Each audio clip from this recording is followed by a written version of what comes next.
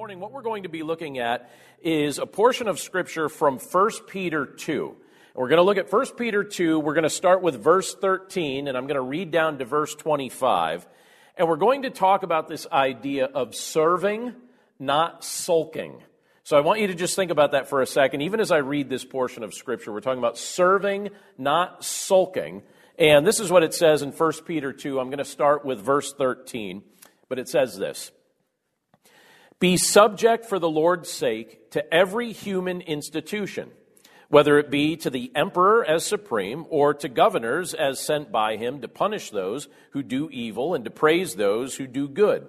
For this is the will of God, that by doing good you should put to silence the ignorance of foolish people. Live as people who are free, not using your freedom as a cover-up for evil, but living as servants of God. Honor everyone, love the brotherhood, fear God, honor the emperor. Servants, be subject to your masters with all respect, not only to the good and gentle, but also to the unjust.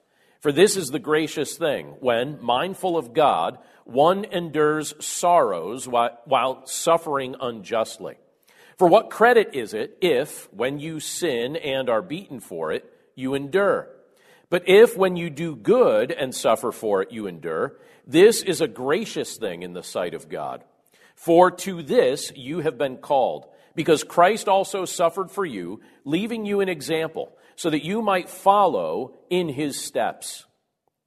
He committed no sin, neither was deceit found in his mouth. When he was reviled, he did not revile in return. When he suffered, he did not threaten, but continued entrusting himself to him who judges justly. He himself bore our sins in his body on the tree, that we might die to sin and live to righteousness. By his wounds you have been healed. For you were straying like sheep, but have now returned to the shepherd and overseer of your souls. Let's pray. Lord, we thank you for the opportunity that you've given to us right now to take a look at your word, and we recognize that these are circumstances that are different from what we're used to. We're not used to this sort of arrangement. I admit, even for me, it just feels so strange to be sharing these things in the midst of an empty room, when normally we have the opportunity to come together and to worship you face to face, enjoying fellowship with one another in that kind of capacity. But Lord, here we are in the midst of a circumstance that's quite different, and yet by your grace we have the privilege to worship you just the same. So Lord, we commit this time to you right now. We pray that your hand of blessing and protection would be upon us in every context that you find us in. And Lord, we pray that we would honor you and just be people who have prepared hearts for the teaching of your word as we look at this portion of your word together right now. So Lord, we're grateful for this. We commit this time to your care, and we pray this all in Jesus' name. Amen. So there are certain aspects of the Christian faith that are quite different from some of the more common cultural expectations. And when you look at some of the differences, I think one of the big differences is the attitude of heart that we're encouraged in Scripture to convey. And some of the aspects of our culture seem to value things like dominance. Some of the aspects of our culture seem to value things like control. But God's Word encourages us to value cultivating the heart of a servant. So again, think about that for just a moment today. Cultivating the heart of a servant. What does that look like in this specific context to do that? I think servanthood is one of those things that is easier to value in theory than it is to value in practice. Many times I've heard it said, and you've heard me say this before, but I've heard it said that servanthood sounds great right up to the point where someone actually treats you like a servant. So the concept of servanthood sounds great, right up to the point where someone actually treats you like a servant. You've probably heard me say this before as well, but I used to think about this a lot when I was directing the ministry up at the Pocono Mountain Bible Conference, because frequently during the retreat season there, One of the things that I would help out with was working in the dish pit if help was needed there. And it was usually one of the tasks I would take on at the end of a retreat to mop up the dining hall and mop up the cabins. And I remember thinking to myself, okay, this isn't very glamorous. It needs to get done. I need to do it. But when people would sometimes just kind of toss their dishes in at me and splash their food on me and things of that nature, I think, all right, has my life really come to this where I'm being covered in somebody's discarded food while I wash it up? And so it was a moment where I was reminded, all right, offer hospitality without grumbling. And service sounds like a great thing right up to the point where someone tosses their food on you or treats you like a servant. Now, I'm bringing this up today because I think, if you're anything like me, I think many of us feel a bit cooped up right now. I'm feeling a little bit cooped up. Many of the places that we work at have closed completely. That's true for most of us, I think, at this point. Most of the places that we might be tempted to visit for a change of scenery, they're also closed. So everything feels pretty much closed. And again, even as I'm preaching this message, I'm doing so in the midst of an empty building, and it feels weird because it is weird. But it'll get even worse if we don't find some creative outlets for service. So many of you know that in our household right now, we have 4 teenage children. Now, one of them is almost not a teenager anymore, but at present, we have 4 teenage children. And the last thing we want them doing during this shutdown and during this quarantine is for them to just be sitting around all day staring at screens. That seems like the least productive way that they can be spending their time. Several weeks of that is enough to drive anyone crazy. And so what we're trying to model in our household specifically right now, and what we're trying to encourage everyone in the household to kind of have a feeling for and have a value for, is this idea of service and actually what it looks like to serve in the midst of unusual times. So let me give you a couple pictures of this, even just to illustrate this concept before we pick apart the scripture that I just read for us a moment ago. So for instance, I'm connected with a whole group of pastors, quite a few pastors. Some I know well and some I don't even know at all, but I'm connected with them just through a variety of means. And I've realized over the course of this week in talking to many of them that quite a few of them have never done anything like live streaming a worship service or using some of the options where you can manage church life and provide spiritual care in a remote way. So what do you do when a whole bunch of pastors are forced with an option where they can't gather together face-to-face with their congregation, and they're trying to figure out remote solutions? And so what I did with a group of others, we put together a training event that we had on Wednesday where we opened it up for pastors to all get together online, and we would train them in some mobile solutions for leading their church. And I was pleased to see how many pastors got involved. There were over 1,200 that got involved in that specific training event. I think it got up to about 1,250, somewhere around there, that ultimately logged on to that. We were able to show some mobile solutions. But then I also realized that because we did that in the day on Wednesday and we were focused on some specific things, that there were others that we were missing, and we probably needed to do something like that again for an evening. And so for Thursday evening, we hosted another training event and trained another group of pastors, and a whole bunch of people and pastors and other church leaders got on this training event. I thought it was productive. I know it was certainly helpful to me. Instead of feeling like I was cooped up, I felt like I was actually serving people in a way that was helpful to them. And so we were able to help, quite a few church leaders in doing that. Now, my wife and my son, at least at the moment, are for the most part able to work their jobs with a little bit of adjustment. But my other kids, they really can't. Their jobs have either canceled or closed. Their schooling is closed. And so everybody's trying to figure out, what are we going to do? And so this is what it's looked like in our household this week. One of my sons has decided to start helping out somebody with a bunch of yard work. So he gets outside, he enjoys the fresh air, he's helping out with yard work, he's helped out with other projects.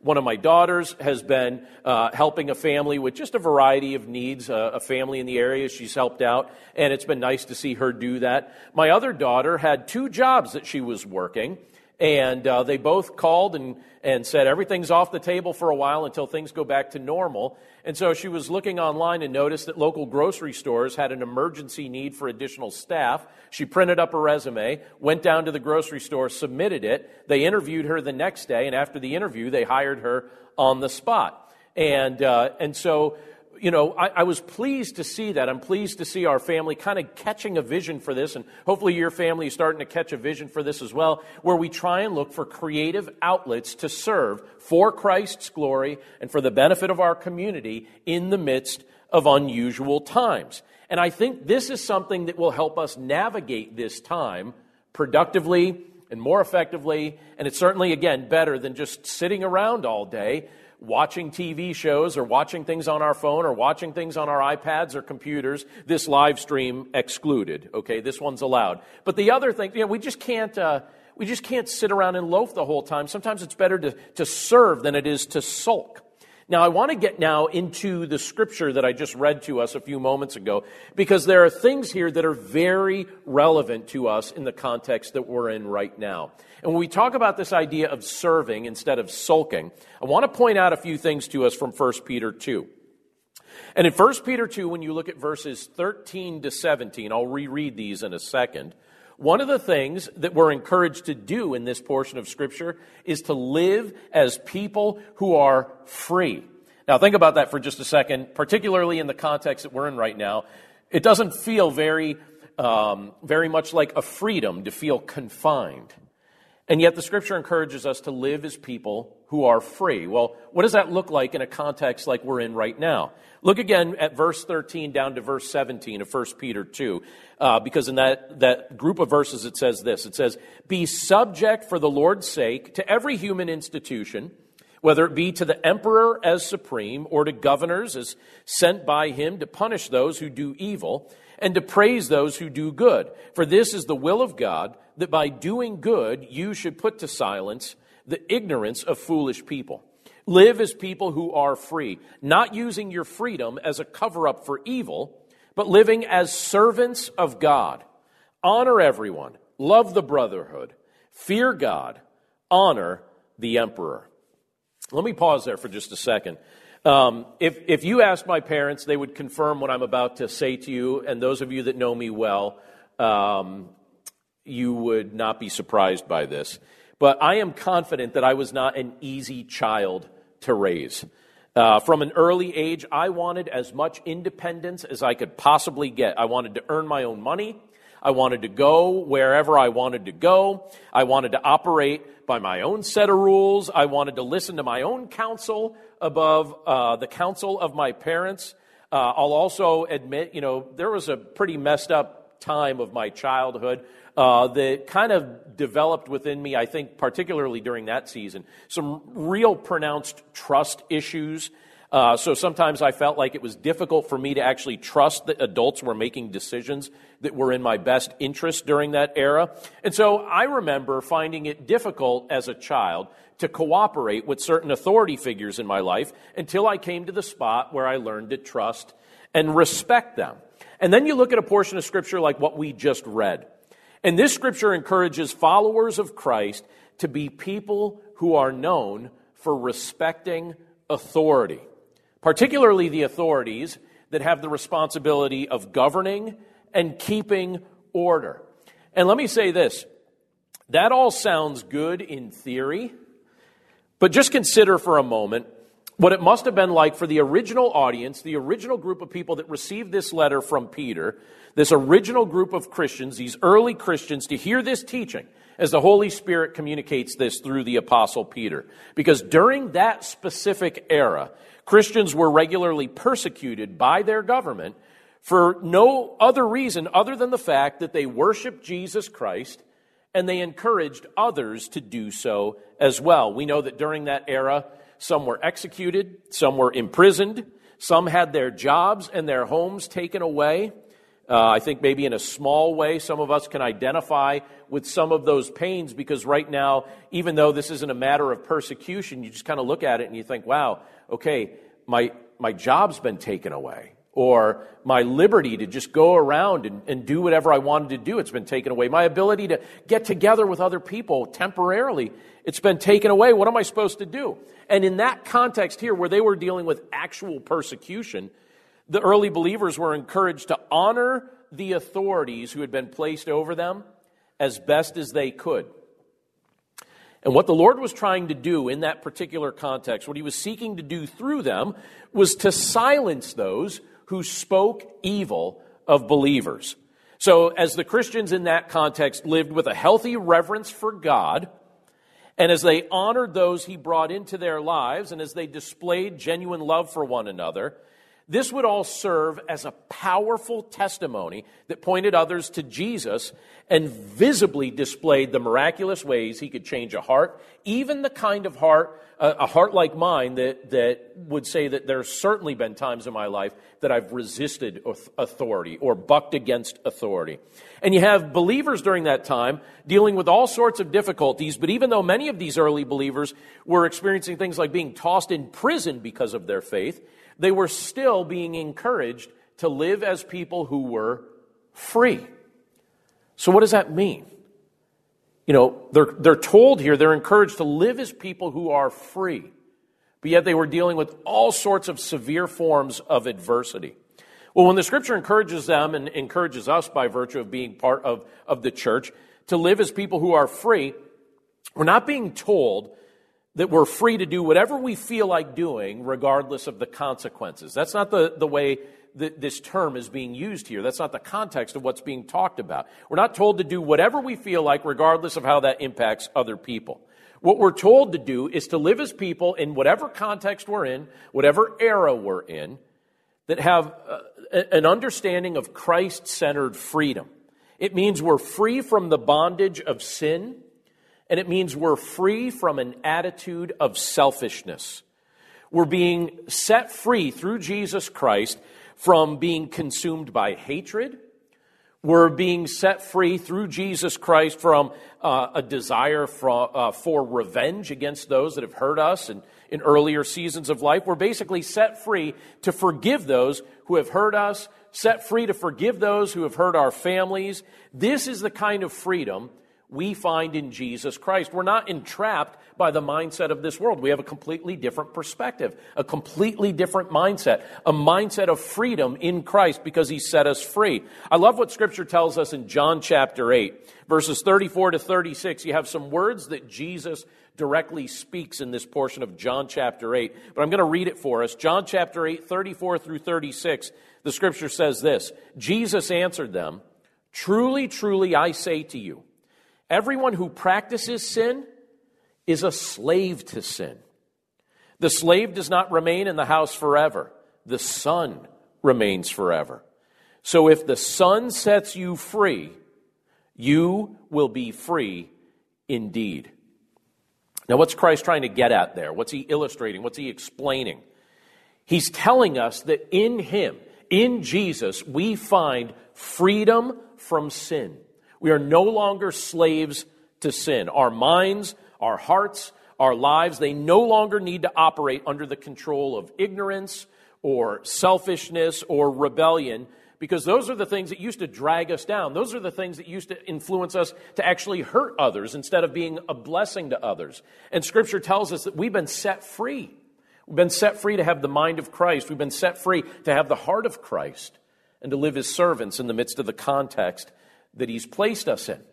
Now, in 1 Peter chapter 2, this idea continues to be developed in these verses that we're looking at today.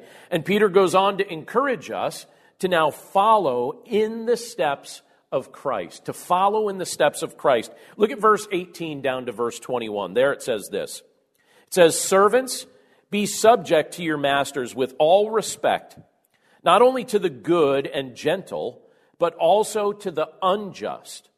For this is a gracious thing, when, mindful of God, one endures sorrows while suffering unjustly.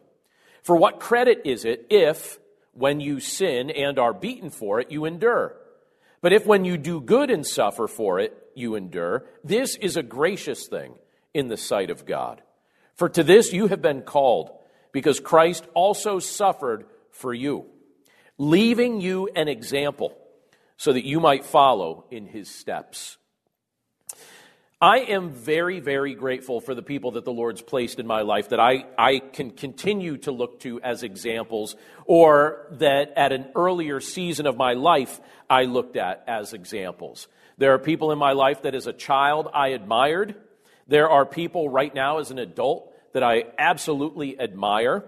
And typically my admiration, if I truly admire somebody, what that admiration does is it turns into a desire to copy their attitudes and their actions. So if I admire someone, I frequently try to follow in their steps. I want to do the things that I've learned from them to do.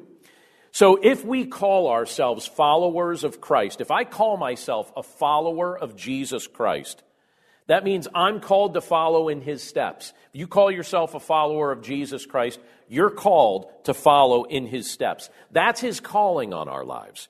Now, during the earthly ministry of Jesus, what he did was he left us an example. He created an example. He gave us an example of what it looks like to live, love, and serve. We see this all throughout the course of his earthly ministry. During this era of history that you and I live in, Christ lives within us. And what he's doing as he lives within us is he's empowering us to walk as he walked, to live as he lived in the midst of the culture that we're in. Now, we're told some of the ways that applies to us when we look at these verses. These verses speak of things like servants being subject to their masters. And so in that context, when you think of people who are servants and as they're being subject to their masters, it may have referred to maybe household servants who help manage the property and the affairs of their master. In our context, that could easily apply to us in our workplace. So if you don't own a business yourself, you're very likely working for someone who does own a business. And some of us, I'm sure, throughout the course of our lives have had the privilege to work with gifted leaders. I imagine that plenty of us have also had the opportunity to work with some very difficult bosses. But being mindful of the example of Christ, how should we serve in the context that we've been called to serve in? Well, one of the things that we're being prepared for when we look at this passage is the very real possibility of suffering. And I know that that's not pleasant to think about, but it's very much a reality.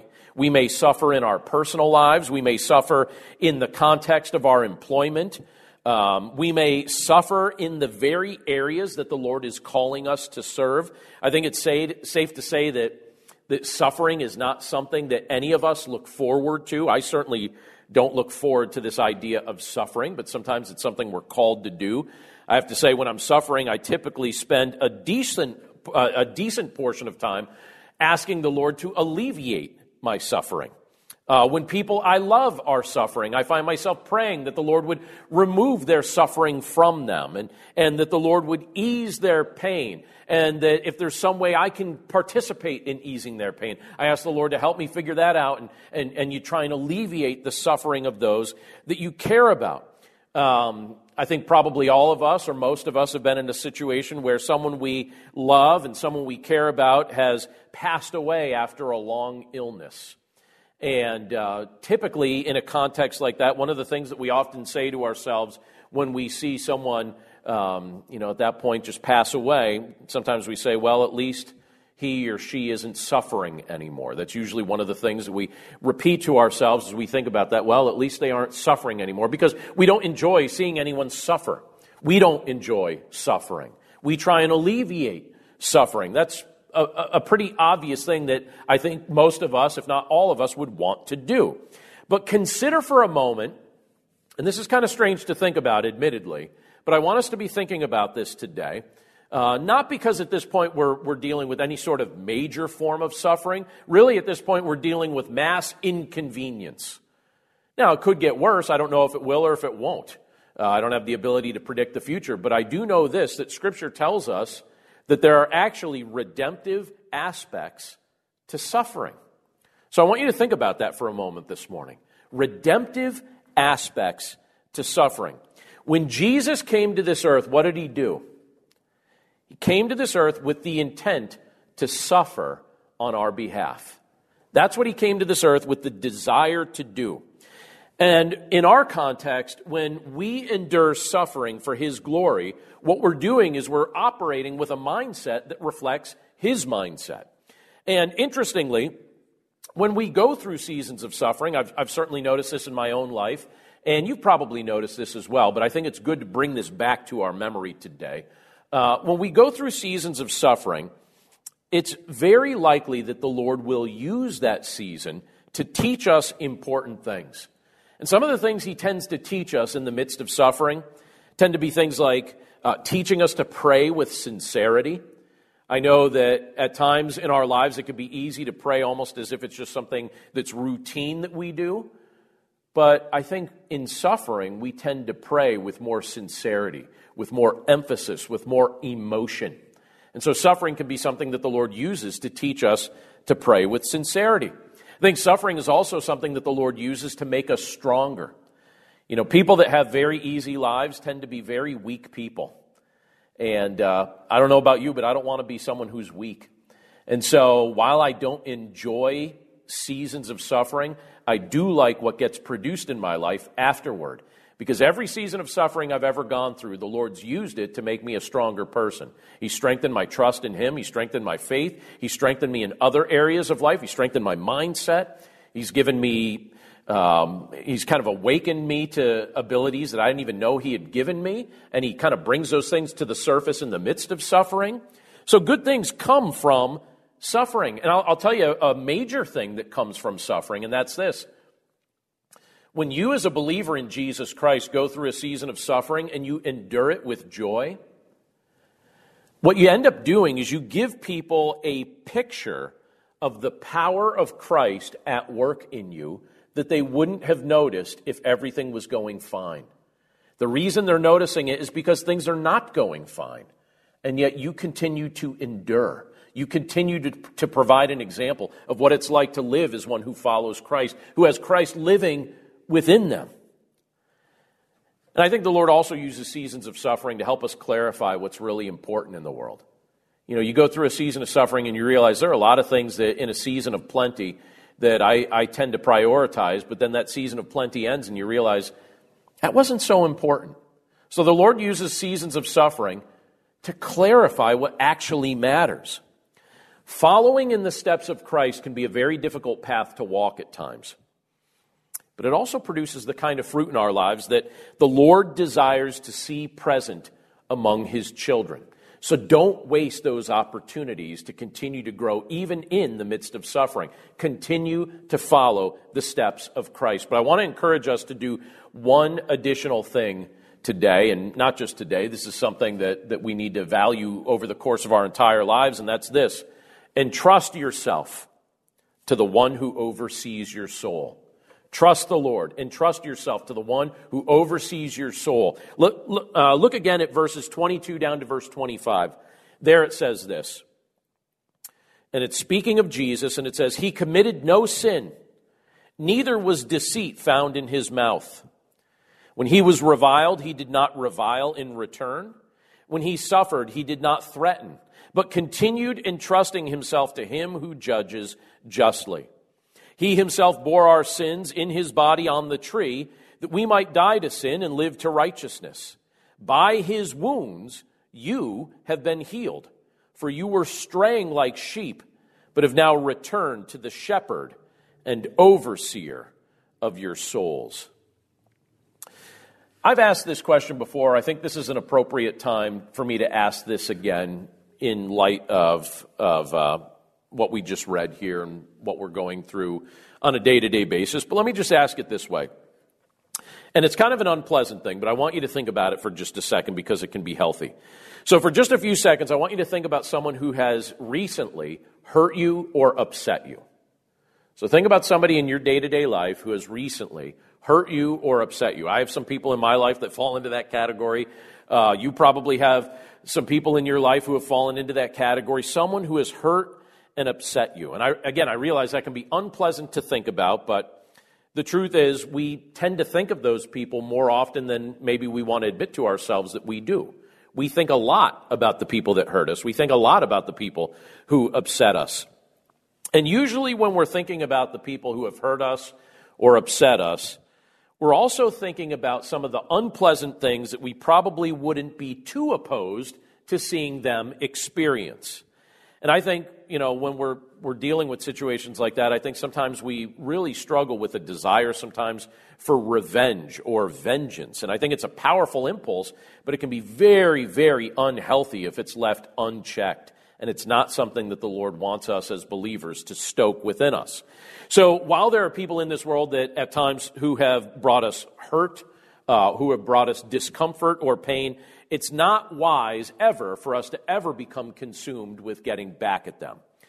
And yet again, our example for this particular dilemma or scenario that we find ourselves in is Jesus himself. And the scripture here reminds us that he never did a single thing wrong, ever. Never did a single thing wrong. He never sinned. He never deceived. He never used his words improperly. And yet he was arrested. He was interrogated. He was tortured. And then eventually he was crucified. The penalty for sin was death.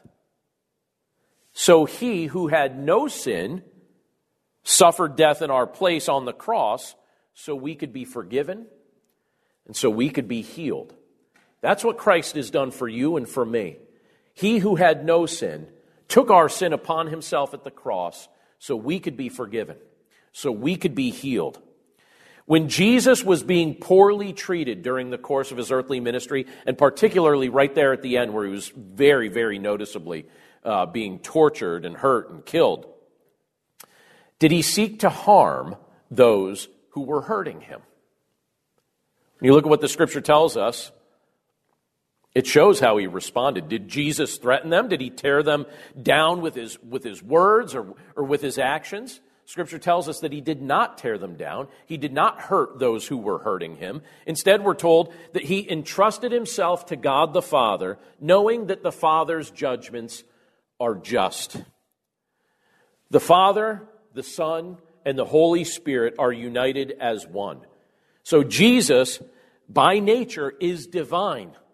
And yet during the course of his earthly ministry, again, what did he do? He took the form of a servant. That was his mindset. That was his attitude. Those were his actions. He took the form of a servant. I love what Scripture tells us in Philippians chapter 2, verse 4, down to verse 8. I'm just going to read it really quickly for us. And it says this. It says, "Let each of you look not only to his own interests, but also to the interests of others.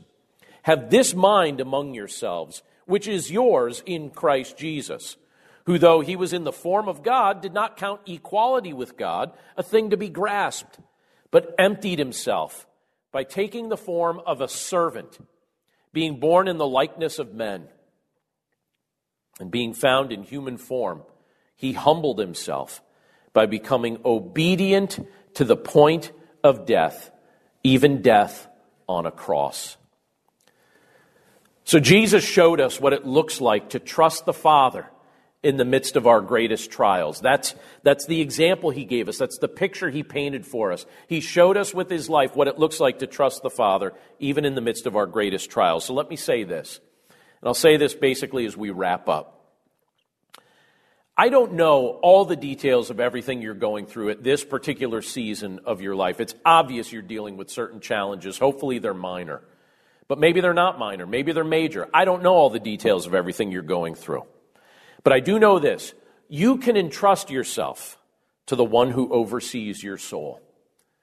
That's what Peter talks about in the passage we just read together. You can entrust yourself to the one who oversees your soul. That's what Jesus demonstrated throughout the course of his earthly ministry, even in the midst of great suffering. We don't have to have every last part of God's plan figured out. You don't have to have it all figured out. You don't have to know the outcome of everything that right now you're in the midst of experiencing. You don't need to know ahead of time how it all works out. Because you can trust that God's will is good. And you can trust that if he allows something to come into your life, if you're a child of God, if you have trust in Jesus Christ, Scripture tells us you are a child of God. So if you're a child of God and God allows something to come into your life, Scripture also tells us that if he allows it, it's going to be for your benefit. And it's going to be something he uses out of your life to glorify him. So whatever he's allowing right now to come into your life, somehow it's going to be for your benefit. Might take a year or two, or maybe even just a few weeks before you figure out how the Lord brought benefit to your life through it. But he promises to do it. And if your faith is in Christ, if you trust in Jesus Christ, you can face every uncertainty, every unknown about the future without a sense of dread, without a sense of fear. You could approach the future with faith, knowing that the Lord has your life securely in his hands. So again, as we finish up, let me say this. Christ offers to bless us with the heart of a servant. And he empowers us to live in true freedom. And he inspires us to walk in his steps. And he encourages us to trust the will of God for our lives. So regardless of the difficulties, regardless of the challenges that we face at the present, we can be confident that the Lord will transform our present suffering into future blessing. And in the meantime, please continue to follow Christ's powerful example. Do this for the sake of your spiritual maturity. Do this for the sake of your sanity. Do this for the sake of your children and for the sake of your community. Serve. Don't sulk. Let's pray. Lord, we're grateful for the privilege that it is to be able to look at your word together this morning and to think about these things and what it means to serve, what it means to follow the example that you've given to us through your Son. Lord, we know that so often it's much easier for us to just become self-absorbed. Lord, we don't want to be self-absorbed people. We want to be people who serve for your glory in every context that you place us in. So we're grateful for the opportunities that you give us to do just that. And Lord, we pray that we would honor your name in the midst of our present trials, in the midst of anything that we face in the future. But we pray, Lord, that as we approach these things, that we would do so not with a prideful swagger, but with a genuine confidence, knowing that you've got all things under control. Lord, I don't know if anyone that right now is under the hearing of this message, I don't know if anyone that's hearing this right now is dealing with anxiety or worry or fear about the unknown. But if they are, I pray, Lord, that you would give them some relief from the portion of Scripture that we just read together and talked about for a brief period of time. We pray that you'd comfort their hearts through your word, through the presence of your Holy Spirit.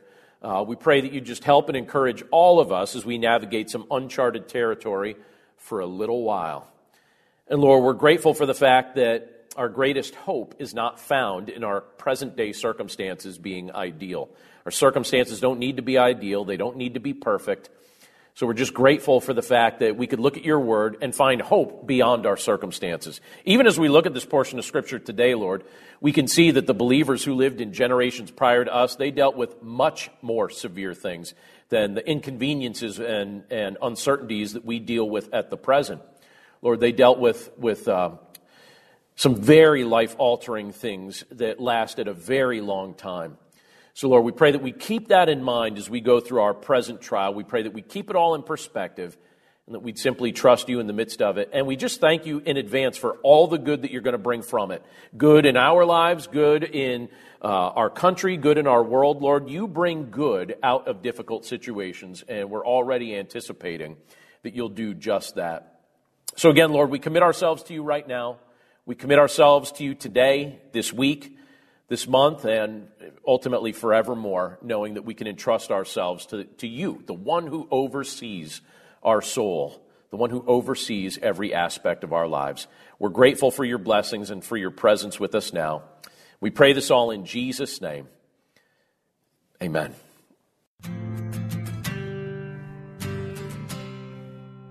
Thanks again for listening to this week's episode. When you get the chance, I'd like to invite you to stop by my website, which is desirejesus.com.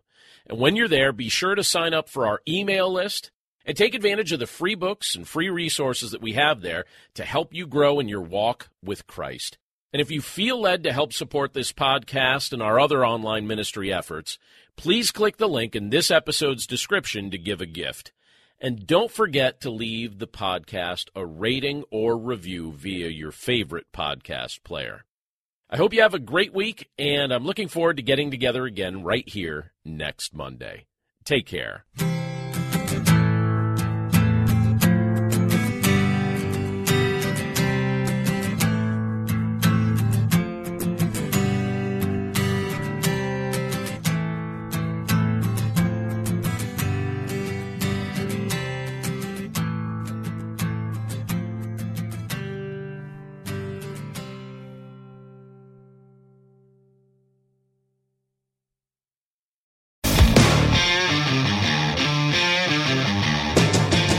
Hi, I'm Zach. And I'm Randy. And we're from Salty Saints Podcast. We're a theology and apologetics podcast. We hope to better equip you to be salt and light for your community. We hope that we can help you to go out and be a reflection of Jesus Christ to those around you, to your friends and your family, and especially to those that do not know Christ. To find out more, subscribe at lifeaudio.com.